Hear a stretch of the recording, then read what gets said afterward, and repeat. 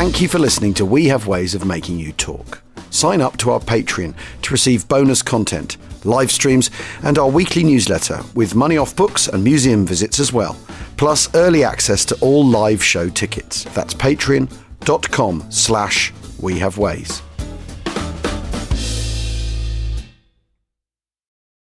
This episode is brought to you by Visit Williamsburg. In Williamsburg, Virginia, there's never too much of a good thing. Whether you're a foodie, a golfer, a history buff, a shopaholic, an outdoor enthusiast, or a thrill seeker, you'll find what you came for here and more.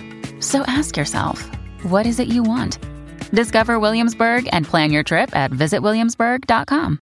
Another day is here, and you're ready for it. What to wear? Check. Breakfast, lunch, and dinner? Check. Planning for what's next and how to save for it? That's where Bank of America can help. For your financial to-dos, Bank of America has experts ready to help get you closer to your goals. Get started at one of our local financial centers or 24/7 in our mobile banking app. Find a location near you at bankofamerica.com/talktous. What would you like the power to do? Mobile banking requires downloading the app and is only available for select devices. Message and data rates may apply. Bank of America N.A., member FDIC.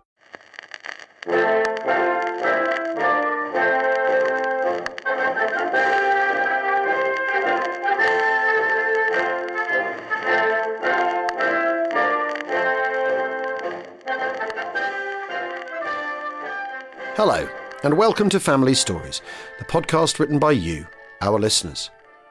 This week's family stories take us from surviving being sunk by the Japanese, through a deadly accident and growing up in occupied Holland, to an Irish volunteer, and dodging the Blitz to serve tea and biscuits.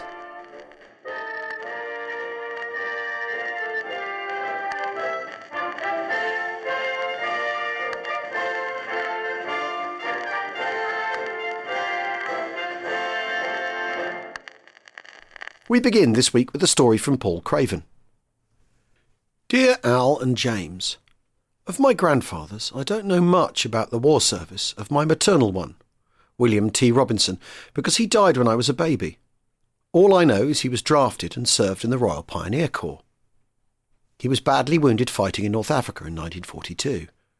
My mum says he was given a medical discharge and came home with what she called a large dent in his temple and shrapnel in his brain. She says he was never the same again. I know more about my paternal grandfather, George A. Craven, because he lived until I was in my 30s. He wouldn't talk about it much. In my opinion, he had PTSD. He suffered from dreadful night terrors, and I believe he also suffered from survivor's guilt. George was born in London's East End on the 11th of January 1912. Growing up, he saw many horribly maimed First World War veterans, infantrymen who'd lost limbs on the Western Front. With this in mind, he told me he volunteered as an HO, hostilities only, recruit in the Royal Navy in September 1939. His theory was that sailors were more likely to be killed outright. He didn't like the prospect of having to live like those poor First World War soldiers he'd known as a boy. At the time, he'd been married to my nan for 7 years, and they had 2 sons, my Uncle Brian and my dad. When he volunteered, the Navy was short of cooks and his intake were designated to be trained as such. However, on discovering what he did for a living, they decided he'd be better suited as a stoker. There's a photo of his intake where all the others are wearing cook's rig, but George wears a stoker's uniform. On completion of training, George joined the destroyer HMS Electra and remained with her until she was sunk by the Japanese in February 1942. HMS Electra had quite an eventful war. He told me they were first on the scene after HMS Hood was sunk. He said they prepared huge urns of kai and piles of sandwiches for all the men they thought they'd find. But they could only find 3. George had an HMS Hood cap tally he picked out of the water. His ship did convoy escort duty to Archangel and was then sent to the Far East. It was here that the events that scarred him, both physically and mentally, happened. His ship was present when HMS Prince of Wales and HMS Repulse were sunk. Electra managed to rescue over 500 survivors, but he was haunted by witnessing the loss of so many lives. The thing that upset him the most was the sound of the men below decks, locked behind bulkhead doors, singing as they drowned. Some 9 weeks later, at the Battle of the Java Sea, his own ship was sunk by the Japanese. On the 27th of February 1942, George, at his action station in the engine room, was blown up by a shell. Blinded and burnt, his shipmates managed to carry him to a lifeboat. Later that night, he and about 50 of his shipmates were picked up by a US Navy submarine. My nan received a telegram from the Navy informing her that her husband's ship had been lost. Family legend recalls Uncle Brian, who was 9 at the time, saying, "Don't worry, Mum, Dad's a good swimmer. He's not dead." He wasn't dead. He was in hospital, firstly in the Dutch East Indies and then Australia. He was among the first to undergo pioneering eye surgery to stitch both his retinas, which had been detached by the blast from the explosion in the engine room, back onto his eyes. He was also given penicillin to treat his infected wounds, which, he told me, saved his life, but also made all his teeth fall out. He arrived home safe several months later. Family legend recalls my nan fainted when she saw him. The Navy didn't discharge him, however. He was posted to a shore establishment in Portsmouth, where he printed charts for the rest of the war. That was from Paul Craven. Thank you, Paul.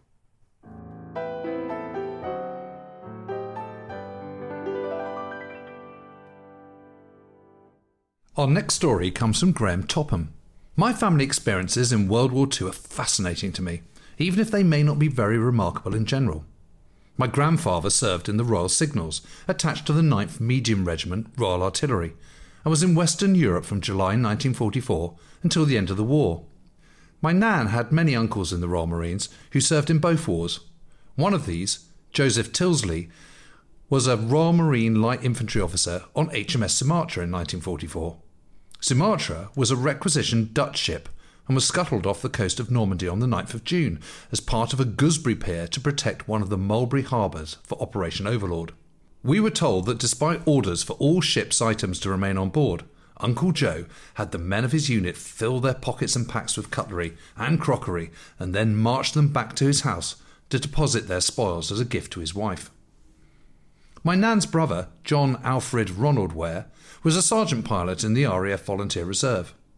In 1943, Ronnie was training in Beaufort bombers with 5 Operational Training Unit at RAF Long Kesh in Northern Ireland. On the 11th of March, Ronnie was the pilot of Beaufort AW275 as it took off on a navigation and bombing range exercise.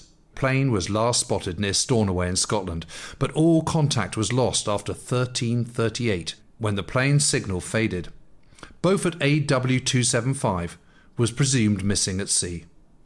I have read that Beauforts were prone to engine failure. A supposed mechanical failure killed Ronnie and the rest of his crew right at the end of their training. Close to 2 years of training and all that money, time and equipment invested in them, all their promise and potential, ended by a training accident. According to my nan, he was clever and popular and had a bright future ahead of him. My great-grandmother never accepted he was dead and always left a light on in the house in case he ever made it home at night.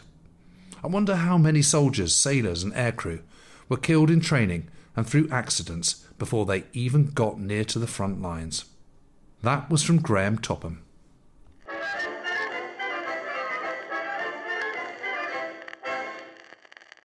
When you need mealtime inspiration, it's worth shopping Kroger, where you'll find over 30,000 mouth-watering choices that excite your inner foodie. And no matter what tasty choice you make, you'll enjoy our everyday low prices, plus extra ways to save, like digital coupons worth over $600 each week. You can also save up to $1 off per gallon at the pump with fuel points. More savings and more inspiring flavors make shopping Kroger worth it every time. Kroger, fresh for everyone. Fuel restrictions apply.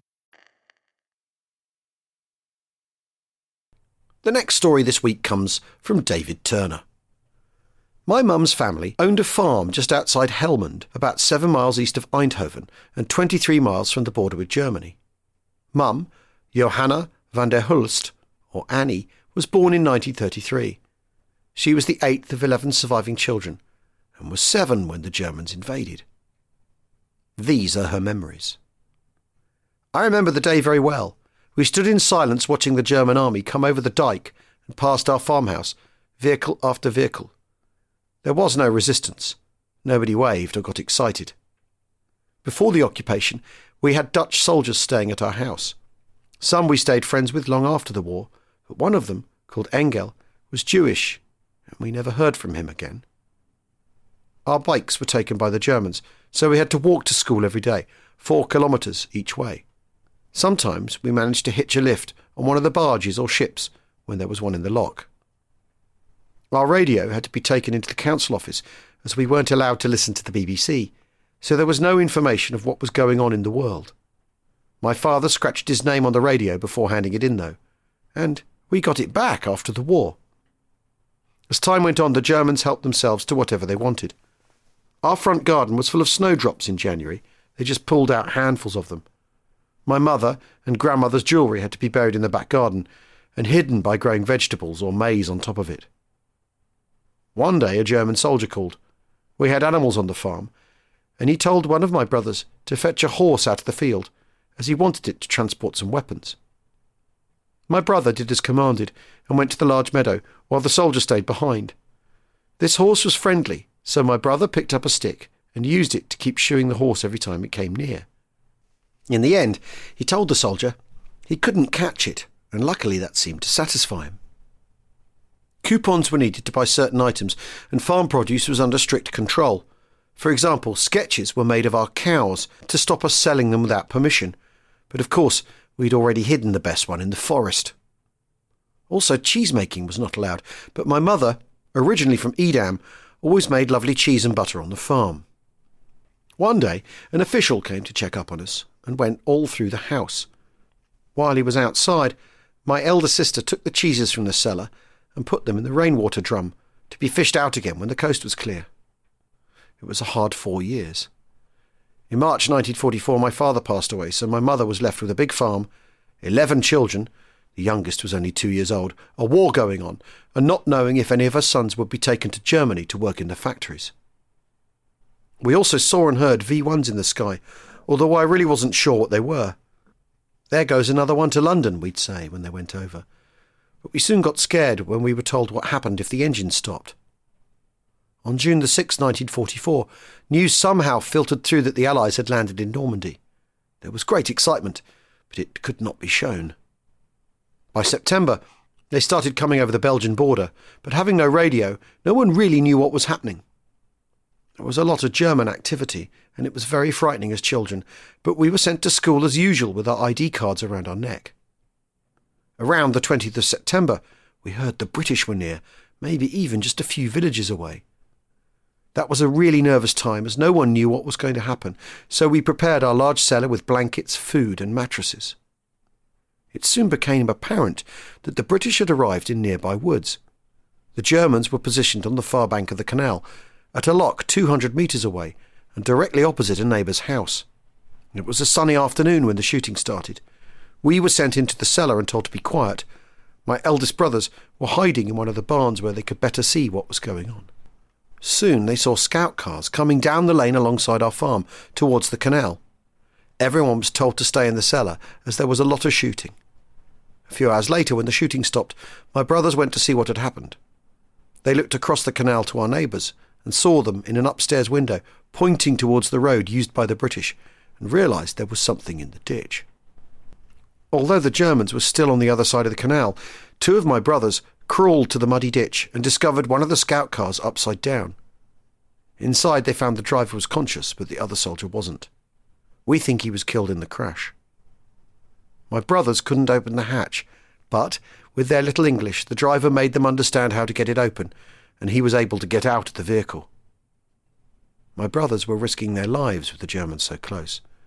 It was a matter of crawling back to one of the farms, where the driver was given food and drink and changed into farm overalls. Somehow, he got back to the British lines, but we never heard from him again.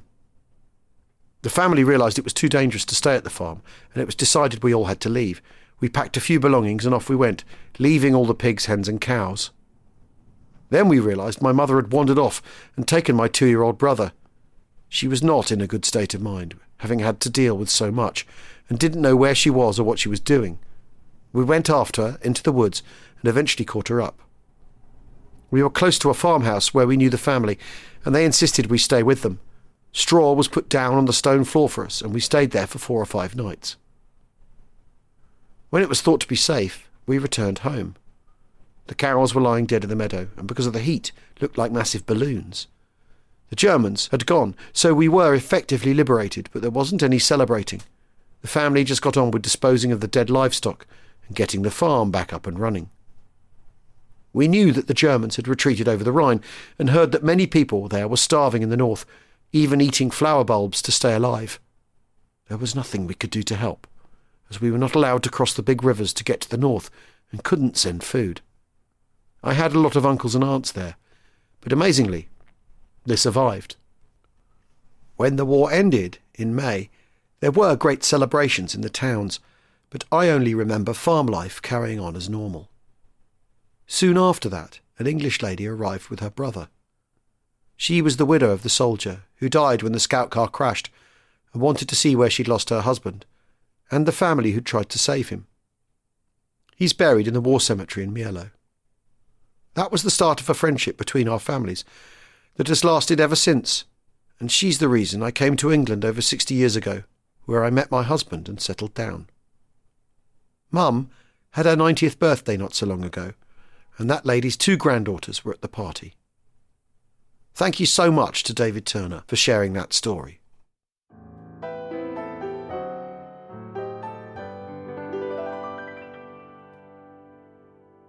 Our next story is from Paul Porter. I wanted to share the story of my maternal grandfather, Sergeant Robert James Daly of the Royal Ulster Rifles. Born in Donegal at the outbreak of war, he was serving in the reasonably new Irish Army. He and some comrades deserted. About 5,000 Irish servicemen did the same and joined the Royal Ulster Rifles in Belfast in September 1939. As a trained soldier, he was immediately sent over to Belgium in the BEF and was in Europe all through the German invasion of May 1940, surviving being evacuated from Dunkirk.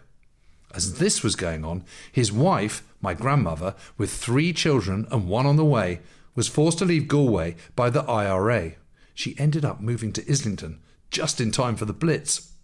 My mum and uncle were evacuated to Somerset and Wales respectively, having very different experiences. My mum was eventually surrounded by American troops and treated very kindly, while my uncle had a tortured time on a Welsh farm. My granddad went ashore on D-Day and fought his way through Normandy, Falaise and up through Belgium and Holland and into Germany. He survived, but spoke little of the war. He suffered many nightmares over the years. Before he died, he told me of the terrible loss of friends alongside him in combat, the horror of fighting boys in German uniforms who had had no training but still a lethal tendency to surrender and then attack. He saw concentration camps and other horrors and told me there is nothing glorious in war. I find it hard to imagine the bravery and courage of this generation and always imagine how I would be in their position. True heroes. His greatest joy was to have his family around him, and I remember him as a softly spoken man, always with a smile and a joke for his grandchildren. He was a great granddad. And that came from Paul Porter.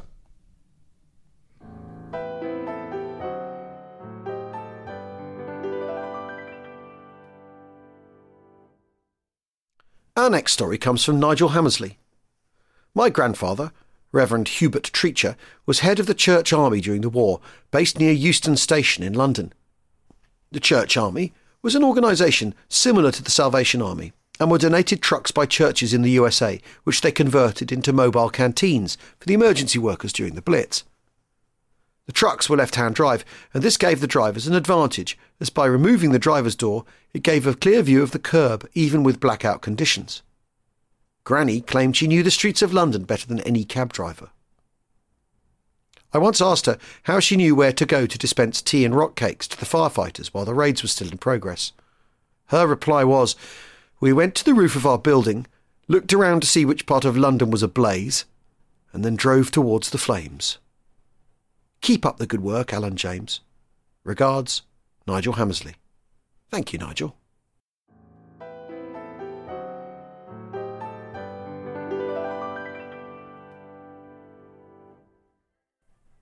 That's all for this episode.